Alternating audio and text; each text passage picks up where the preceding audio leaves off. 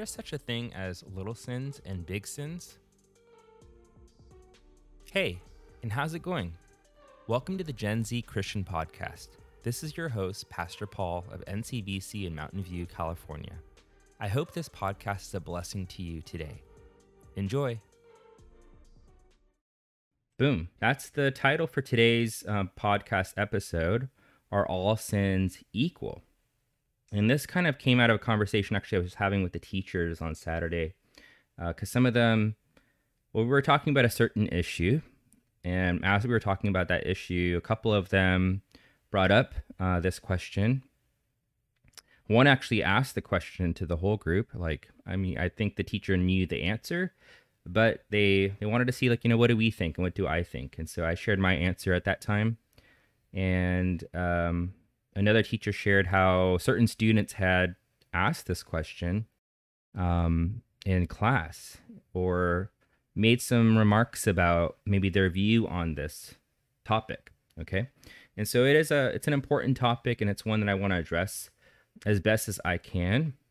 Always remember, I think this probably goes without saying, I'm not God and I'm not Jesus, nor am I even on the earthly sense or earthly plane. I'm not even the best Bible teacher out there. I'm far from. There are people who know the Bible much better than I do.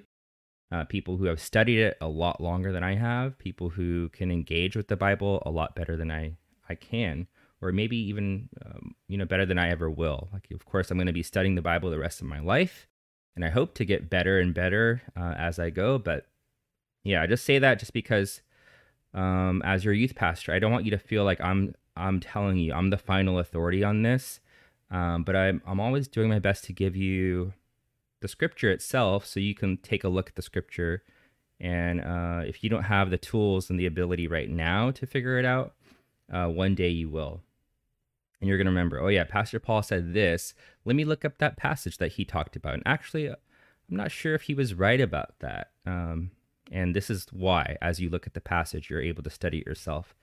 That may happen. And maybe one day you're going to come to me like, hey, Pastor Paul, you said this one thing this one time and I wrote it down, or I have this video evidence.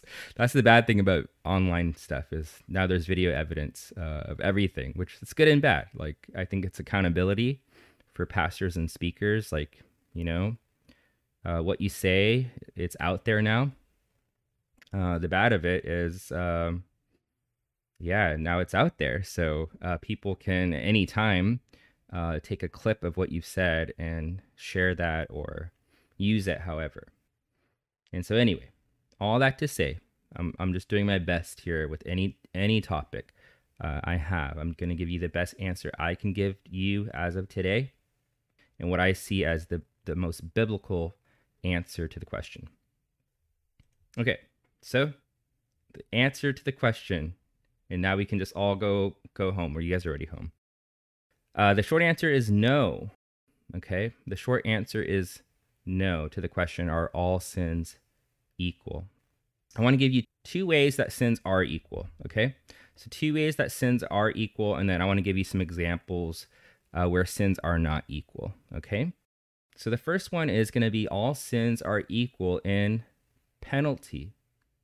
All sins are equal in penalty. Let's look at a couple verses here. So let's go first to Romans 6:23. Okay, Romans 6:23. For the wages of sin is death, but the free gift of God is eternal life in Christ Jesus our Lord. Okay, so for the wages of sin is death. I would say if I could reword this a little bit or rephrase it just a bit more, or kind of extrapolate here, basically take what Paul is saying and go to the extreme with it. I think he would say for the wages of all sin and every sin is death. In other words, there is no amount of sin that you could commit that would not equal death. Okay, so for the wages of sin is death, but the free gift of God is eternal life in Christ Jesus our Lord. The next verse I want to show you is Romans 3:23. That says, for all have sinned and fall short of the glory of God. Okay, so everyone has sinned and everyone falls short of the glory of God. There is no person other than Jesus Christ himself who has lived a sinless life. I could add more into this. Like we could make this really much more lengthy and have a longer discussion about sin. But the question today is just, are all sins equal? But we could bring into the discussion right now, how we're born into sin and the idea of original sin. And so we're born into sin. And so from the very moment that you are born, you are already sinful. You have already sinned. Okay. And so from that moment of being born in the world as a little baby who's just taken his or her first breath, they've already fallen short of the glory of God. Now, there's a lot more discussion there about what happens to babies, and we don't have time for that today. If you have that question, you could always ask it, and maybe I'll cover it on a different day. Okay. The next verse I want to show you is James 2:10, which says, "For whoever keeps the whole law but fails in one point has become guilty of all of it." And so this is just as I said before. If you fail on even one point of the law, you have not followed the law.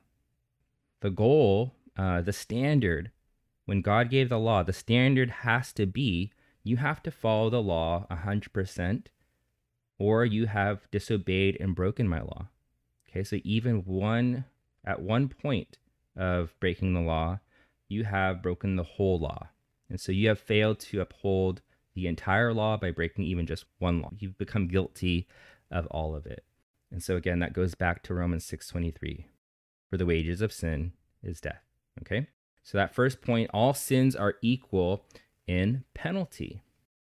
The next way that sins are equal are that they are equally forgivable.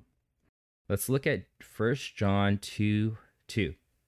It says, "He is the propitiation for our sins, and not for ours only, but also for the sins of the whole world." Okay, that word propitiation, as I've said previously when I preached and I used this word, or I came across this word in preaching, we don't use this word almost at all, right? I think you probably don't know this word unless you've read the Bible. Another, I guess, stand-in word for that is like he is the appeasement, or he is the atonement for our sins.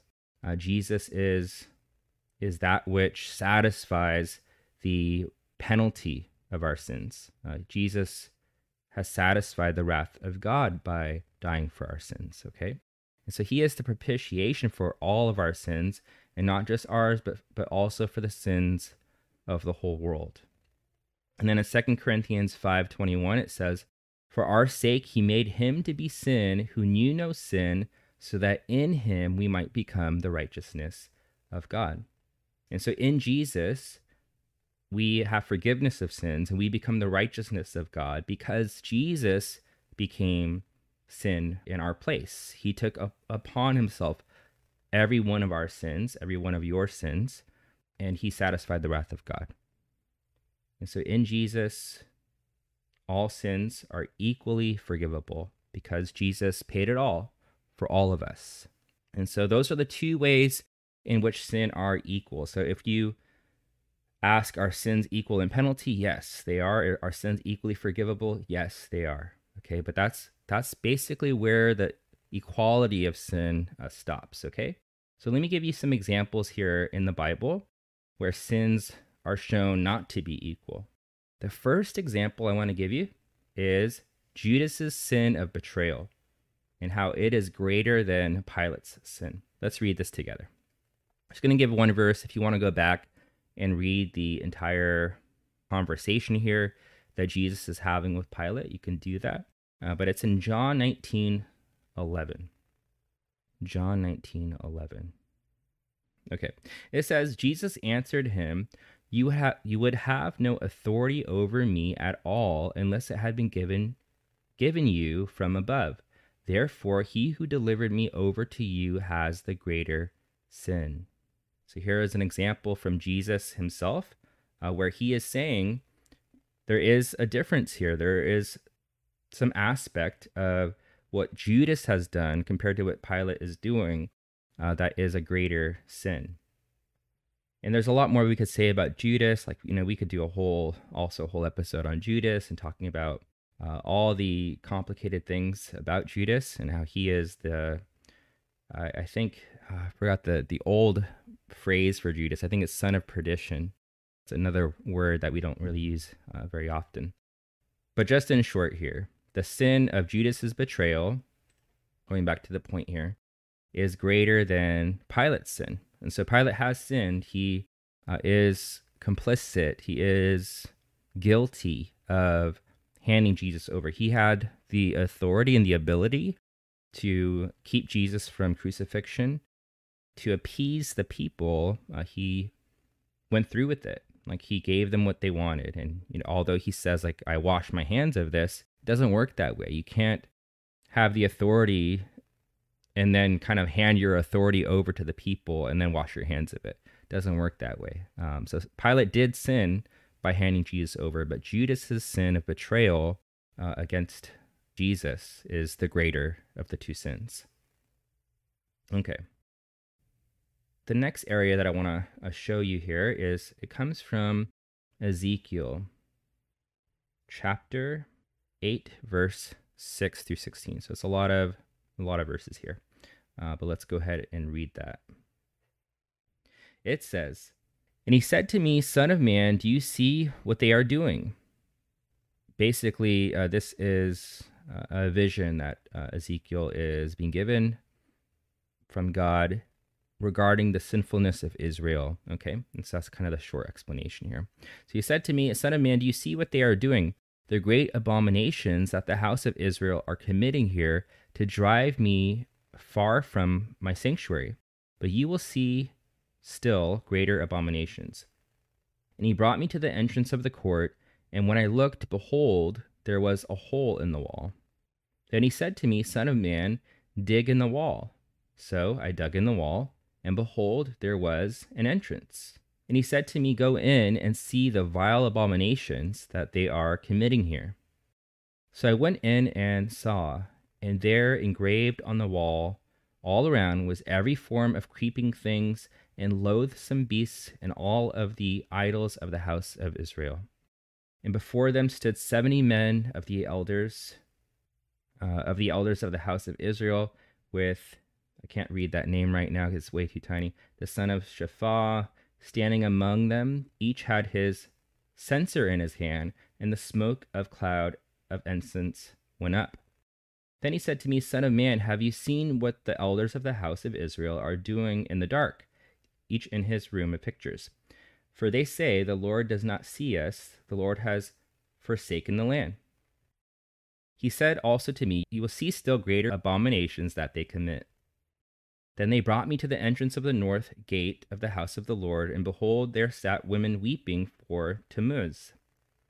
Then he said to me, Have you seen this, O son of man? You will see still greater abominations than these. And final verse here, if you're still with me. And he brought me into the inner court of the house of the Lord, and behold, at the entrance of the temple of the Lord, between the porch and the altar, were about 25 men with their backs to the temple of the Lord, and their faces toward the east, worshiping the sun toward the east. So if you got nothing else there, you see a progression of abomination and sinfulness and wickedness with each separate location that God takes Ezekiel to. And finally ending here with these 25 men with their backs to the temple of the Lord. Just literally, they've turned their back on God and their faces towards the east. They're worshiping the sun towards the east. And so they are worshiping a false god. They've turned their back on the Lord completely. That is the end of this progression of worse and worse sin in Israel. All right, let's continue on here. So that's another way where we can see demonstrated there is an inequality when it comes to sin. All right, the next way, or the next example I can give you here, is those who rejected Jesus at his first coming sinned greater. Okay, I'm just going to give you one verse here. It comes from Matthew 11:21. This is Jesus speaking. Yeah, if you can go back and read these. These are different woes, not the woes that some of you guys know, but the old woe, which is another kind of way of saying like, oh, I just lost the word. The word just totally vanished from my mind. But I'm gonna put it in this is the Pastor Paul translation. Like it's terrible to be you because of this. Okay, so that's kind of like what woe means. It's like, anyway, woe to you, Chorazin! Woe to you, Bethsaida! For if the mighty works done in you had been gone in Tyre and Sidon, they would have repented long ago in sackcloth and ashes. So, I think actually I wanted to show one more verse. So let me get that up here. Give me just 1 second.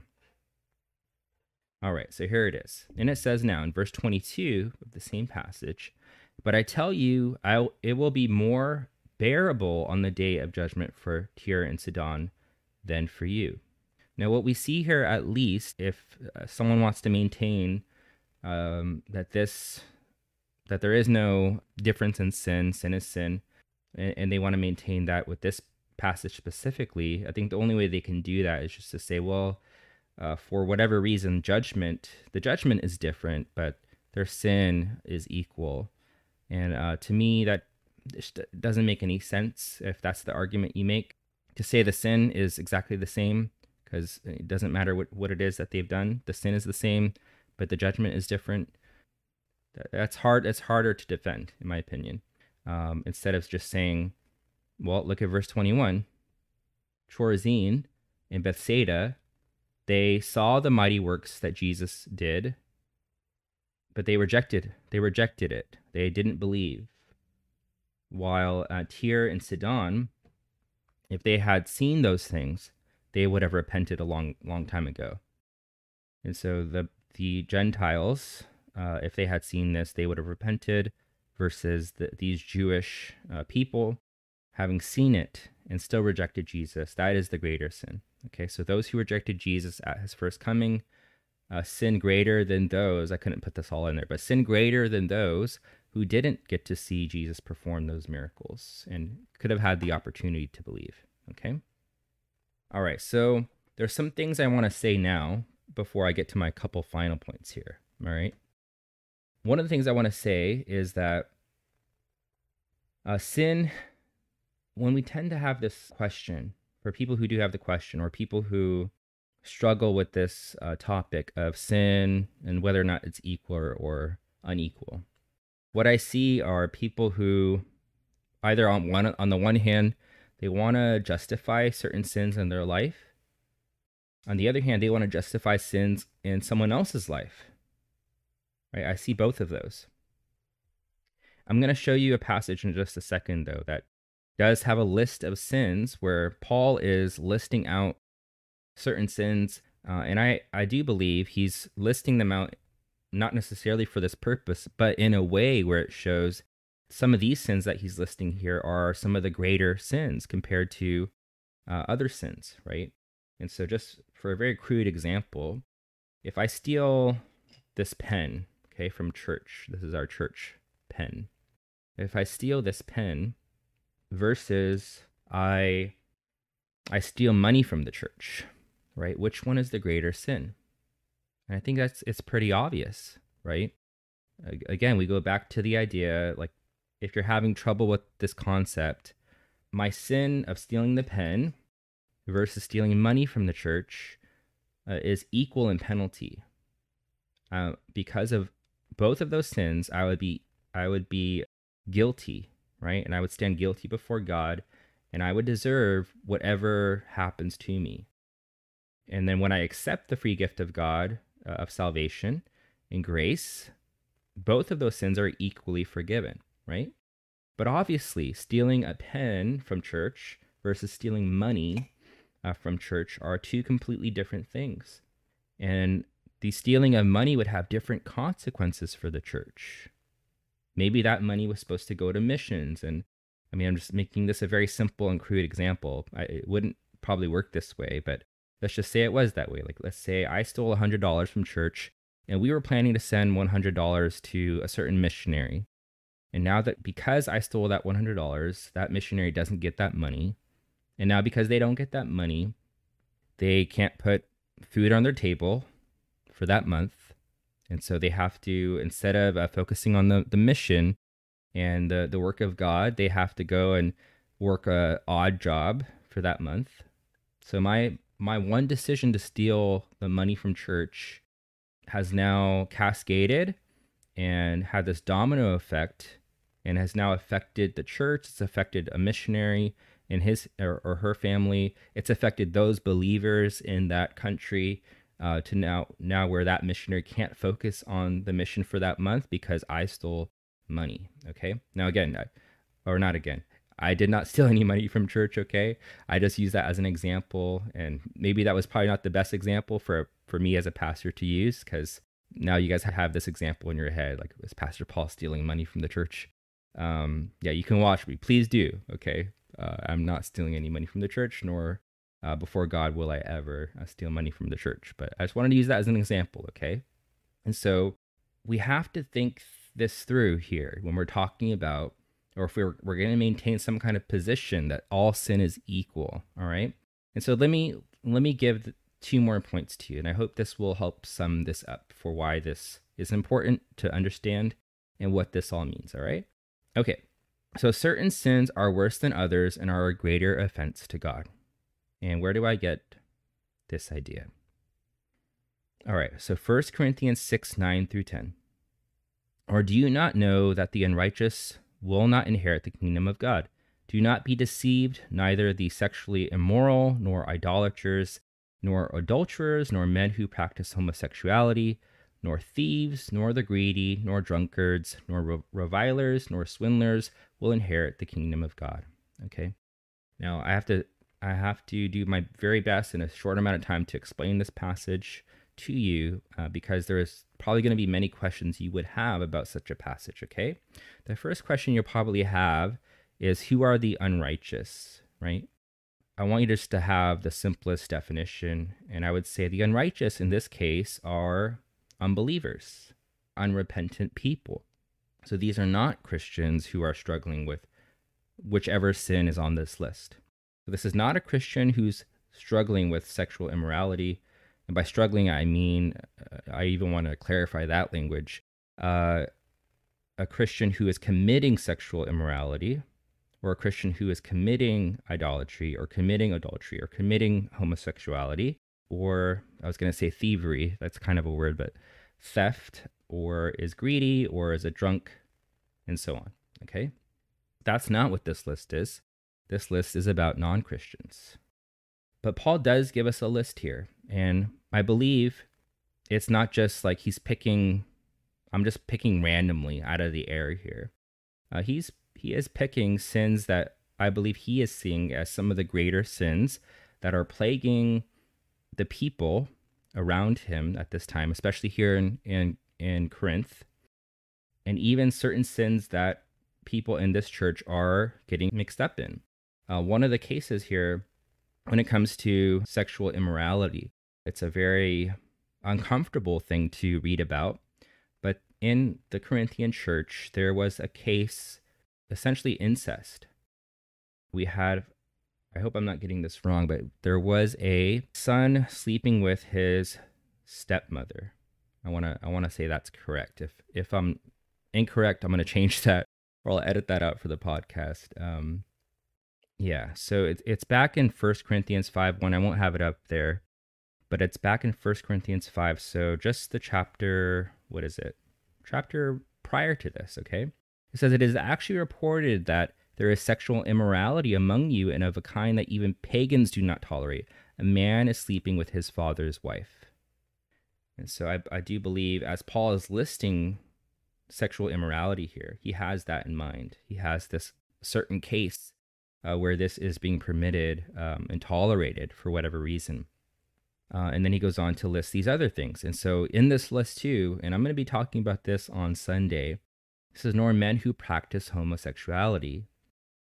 I'm just going to say a quick couple things, so that I don't have time to do that right here, but I will talk more about this on Sunday.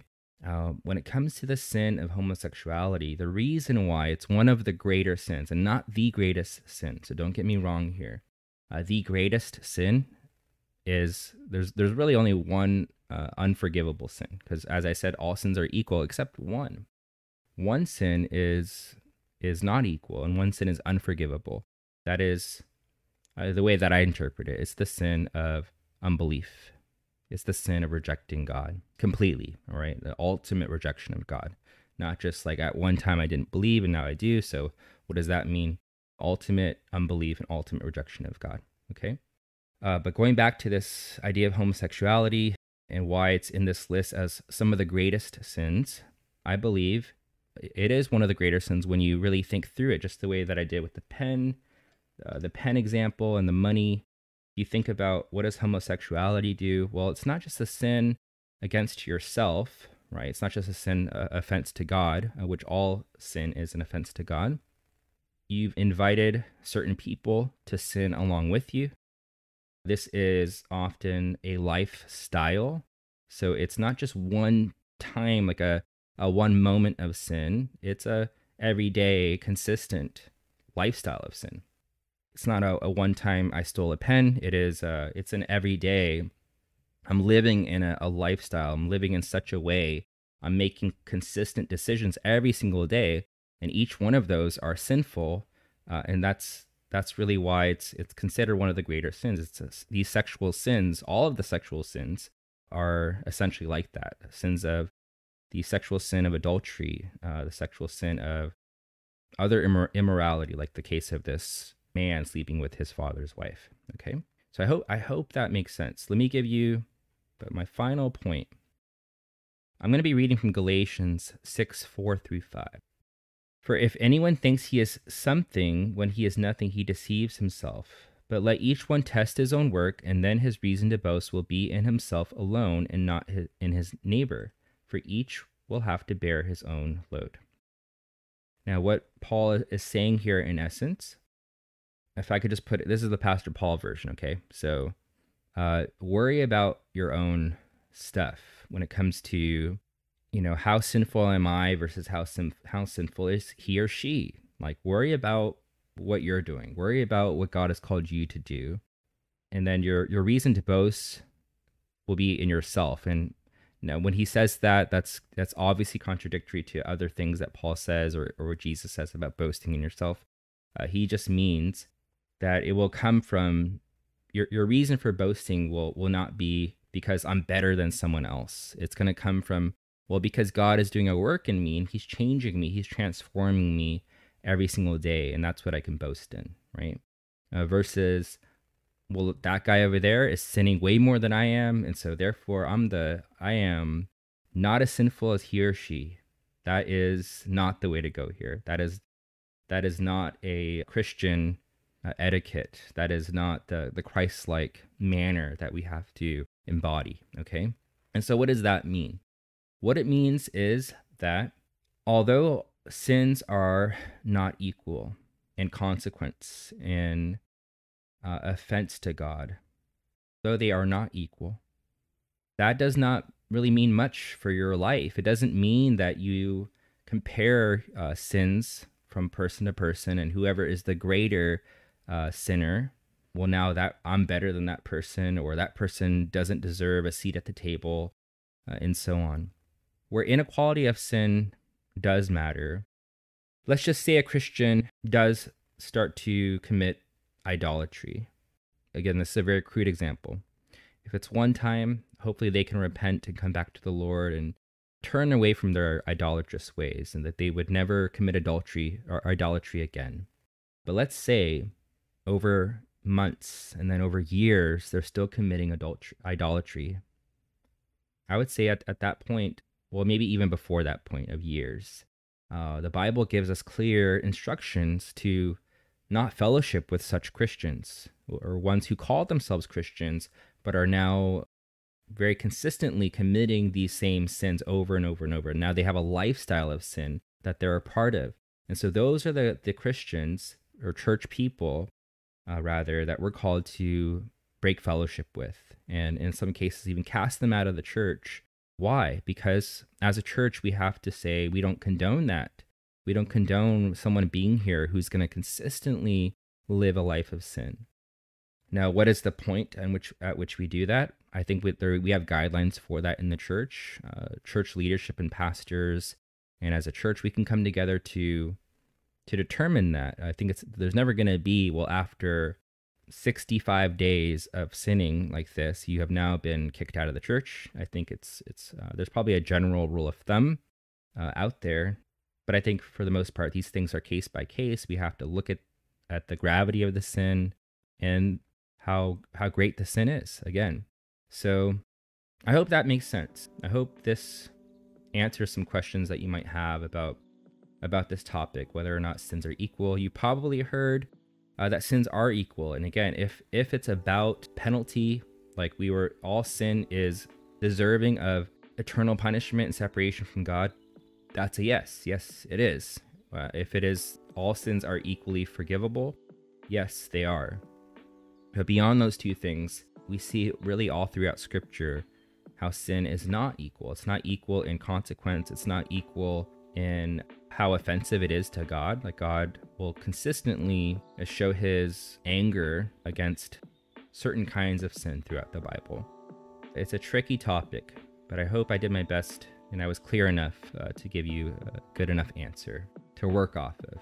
It's a tricky topic, and I think we get it wrong, and I understand why we get this question wrong, because of the penalty part and the forgiveness part. Like, we don't want to get that part wrong, and we shouldn't get that wrong.